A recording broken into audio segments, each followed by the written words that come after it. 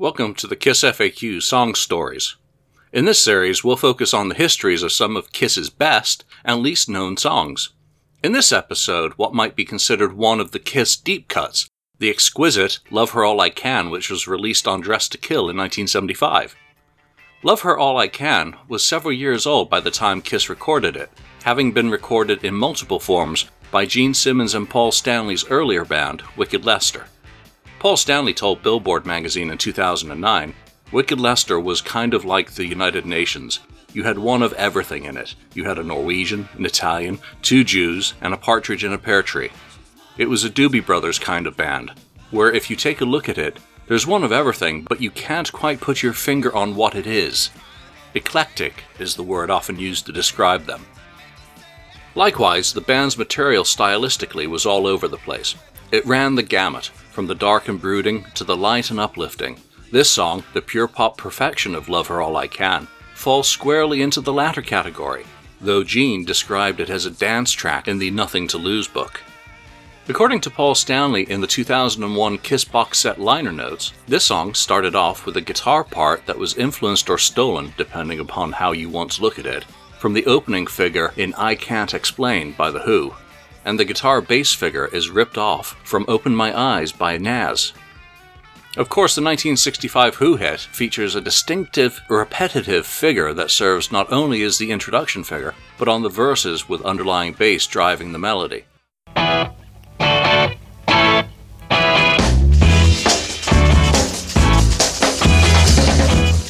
That song may well have been the inspiration for the similar introduction featured in the Nas song a few years later. However, for Paul's composition, the inspiration derived from the latter song is more significant.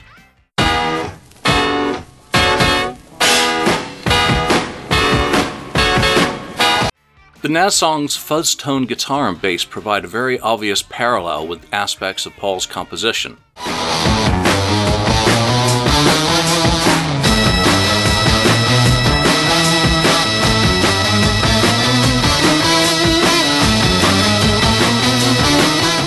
While it was probably written earlier, the song's copyright was first registered on November the 27th, 1972, around the time Wicked Lester were completing their studio recordings.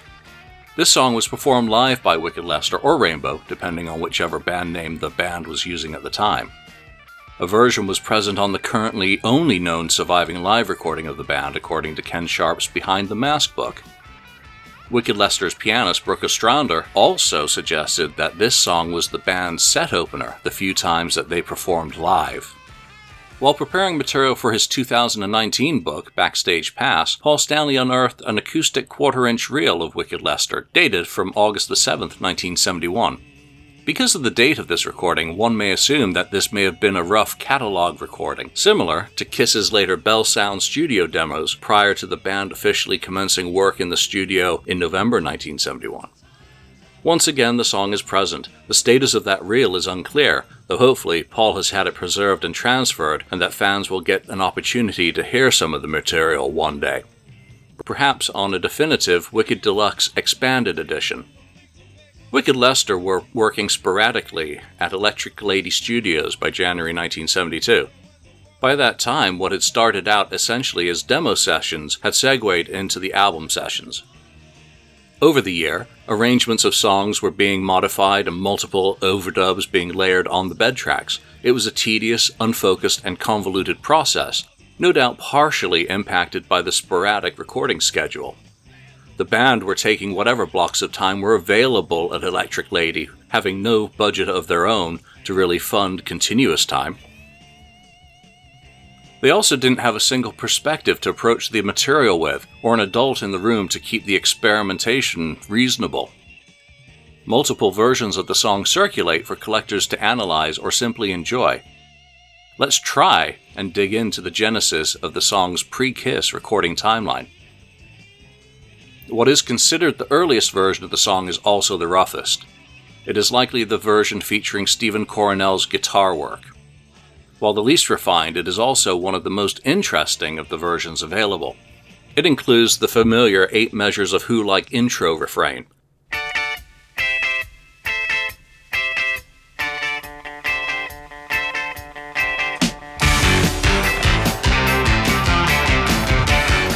These chords provide the underlying guitar prior to the commencement of the vocal, as the bass and the drums join the instrumentation for 4 repetitions of the main riff. The first verse features paired guitar chords and Hammond organ with subdued paired vocals from Gene and Paul. Paul sings the chorus with the opening refrain chords underneath the riff chords. Lead guitar makes its first appearance during the second verse with a succinctly phrased 5-note part over the Money harmony, followed by a slightly longer run over the Sunny harmony.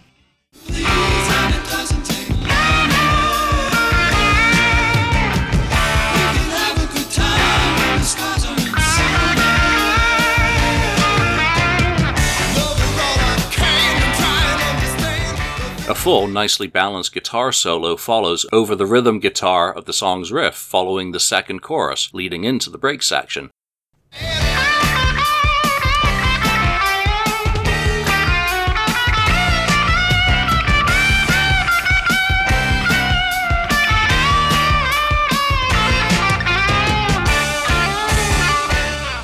With hi-hat keeping time, mini breaks from Hammond followed by a very John Entwistle inspired bass run and drum roll lead into the second guitar solo, which lasts for some 15 seconds before the third verse starts.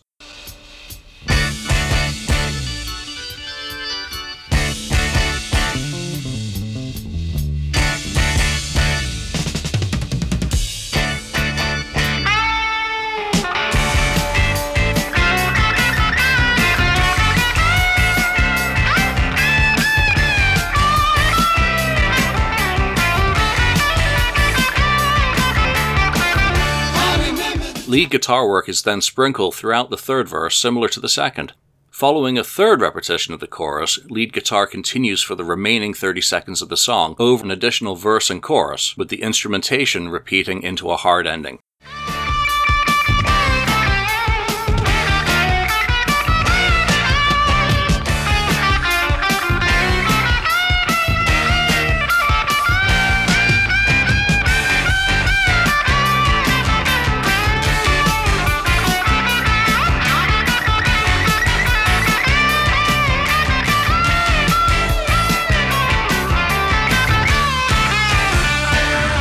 Stephen Coronel suggested in Behind the Mask that it was his performance of this song at a showcase for Epic executives at CBS Studios that led to his departure from the band.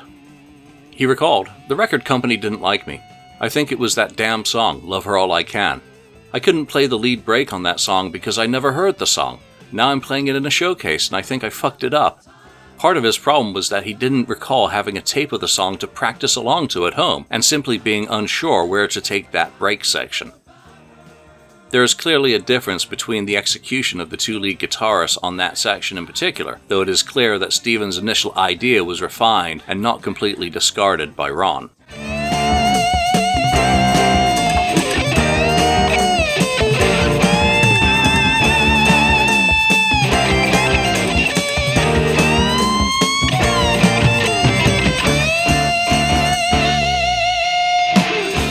The styles of the two are also clearly different, with Ron incorporating more string bends and vibrato than Stephen's more basic staccato picking.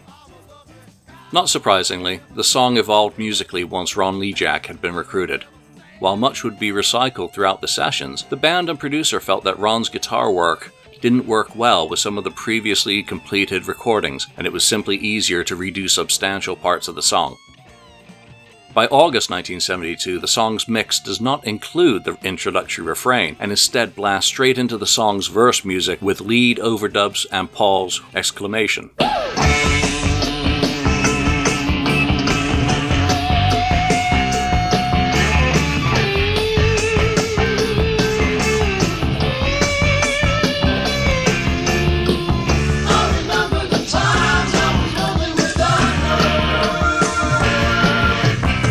The drum track is immediately fuller in the mix, with prominent snare and woodblock for the 4 repetitions of the main riff, the same as the arrangement on the Coronel version.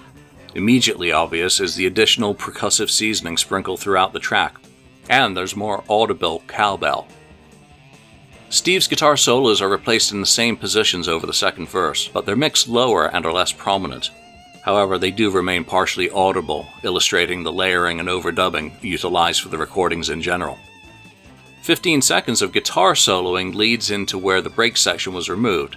Instead of that break, the 4 repetitions of the riff, along with the backing vocal refrains, provide the bed for an additional 15 seconds of lead guitar work.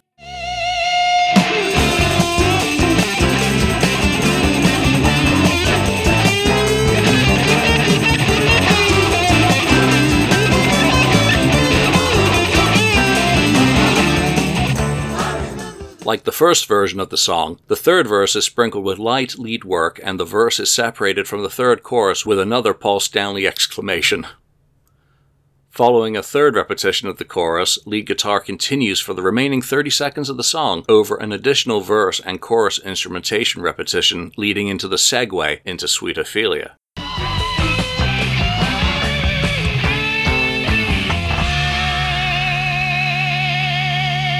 This tightening of the arrangement essentially lops some 20 seconds off the song's duration. The definitive version of the song is the 2000 Universal Remix, released on the box set. Most notable on that version is the clarity and increased tempo. It marries the August 1972 mix with the intro refrain from the Coronel version. Unlike that earliest version, noticeable finger scraping is present between the 6th and 7th chords of the intro refrain.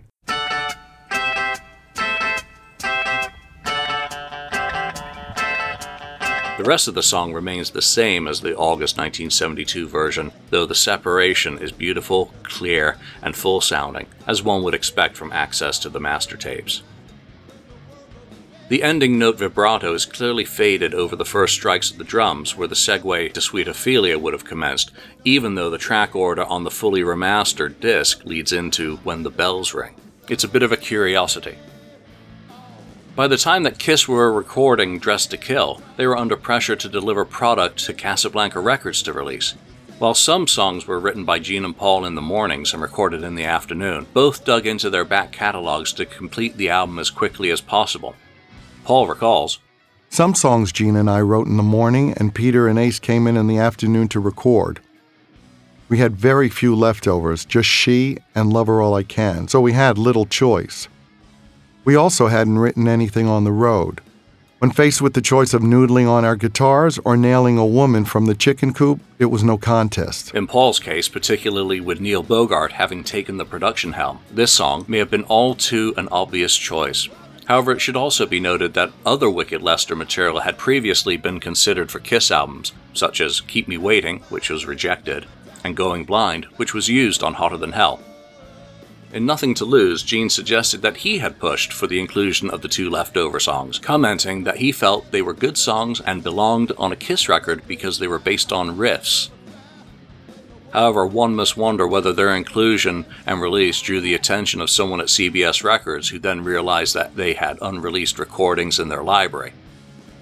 It's not as if some Wicked Lester was that far separated from their new band. Kiss had performed this song, Simple Type, and Keep Me Waiting at their very first gig at the Coventry on January the 30th, 1973. By that measure, it was already part of the band's DNA, though unlike She, the song had not featured in their live set following the release of the first album.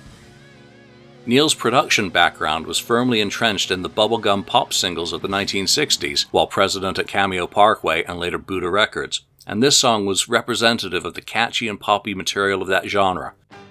However, it is also very representative of some of the material that young Stanley Eisen had been writing. Keep in mind Let Me Know being recorded for the debut album. Recording sheets suggest that Kiss recorded their version of Love Her All I Can during 2 sessions in Studio B at Electric Lady Studios on February the 26th and 27th, 1975. In terms of the arrangement, very little changed for the Kiss version. Gene and Paul's vocals were more firmly rooted in a rock delivery, were less atmospheric, and in the case of Paul, he was singing more from his gut. Ace's lead work wouldn't be present until the solo section, and then his take was significantly different than that of the previous 2 guitarists.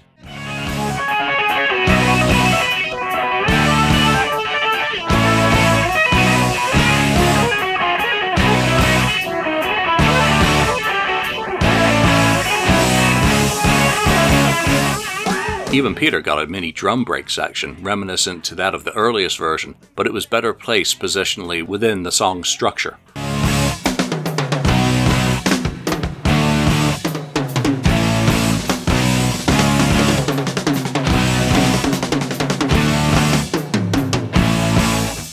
Other than that change, there's only the ending figure that is really completely different musically. Also recounted in an interview with Ken Sharp in Nothing to Lose is Planet's guitarist Binky Phillips' visit to the studio during the sessions. He told Ken, "I only heard it in 10 to 20 second chunks while the engineer was tweaking the EQ or something, but it sounded live in the studio hot and more urgent than anything on their first 2 albums, and the chords and the hook were twisted and original." When the band headed out on tour to support the album in March 1975, Lover All I Can was not one of the songs known to have been performed from the album. In fact, there is currently no known confirmed performance of the song by Kiss after that first show in 1973. While the song was listed on a handwritten set list from the club era, that's not concrete evidence of it surviving into the latter part of 1973. Though it could possibly have been among the songs recorded for producer consideration during the Bell Sound Studio sessions. However, while Kiss ignored the song for many years, other bands didn't. Gene and Paul were invited to perform with Anthrax on their cover of the song in 1993 for their Black Lodge EP. The vocals were recorded on the evening of December the 22nd, 1992 at Eldorado Studios in North Hollywood. Anthrax vocalist John Bush sang the chorus with Gene and Paul handling the verses. I remember the times I was lonely without her. Now she's mine and I spend my time dreaming about her. Love her all I can and try and understand the things that make her mad, the things that make her sad. I'm a lucky guy, hardly ever cry, and when the world looks bad, she's never ever sad. She's so easy. Soon, inspired by the tributes honoring their musical legacy, Kiss did start exploring parts of their back catalogue. Oddly, Lover All I Can wasn't an obvious choice for inclusion in the Kiss Convention Tour of 1995 setlist. After partial attempts in Australia in February, it was only sporadically attempted during the main US leg during the summer.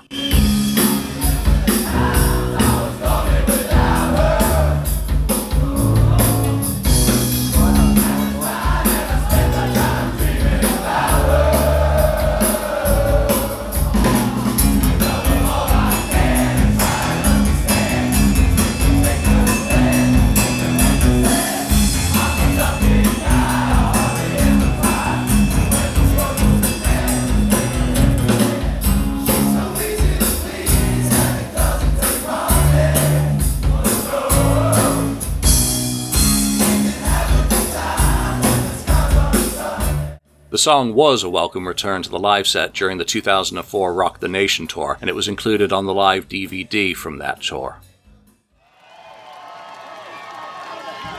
It's what's called Lover All I Can.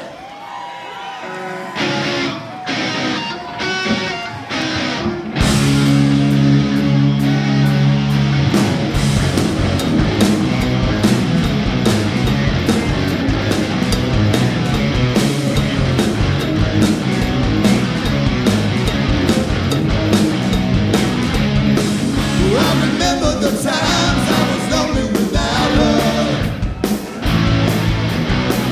Now she's mine and I spend my time dreaming about her. I love her all I can and try and understand things that make her mad, the things that make her sad. I'm a lucky guy, I hardly ever cry. When the world goes bad, she's never ever sad. She's so easy to please and it doesn't take money. No, see, we can have a good time when the skies are sunny. Oh, love her all I can and try and understand things that make her glad, the things that make her sad. I'm a lucky guy, I hardly ever cry. When the world looks bad, she's never ever sad.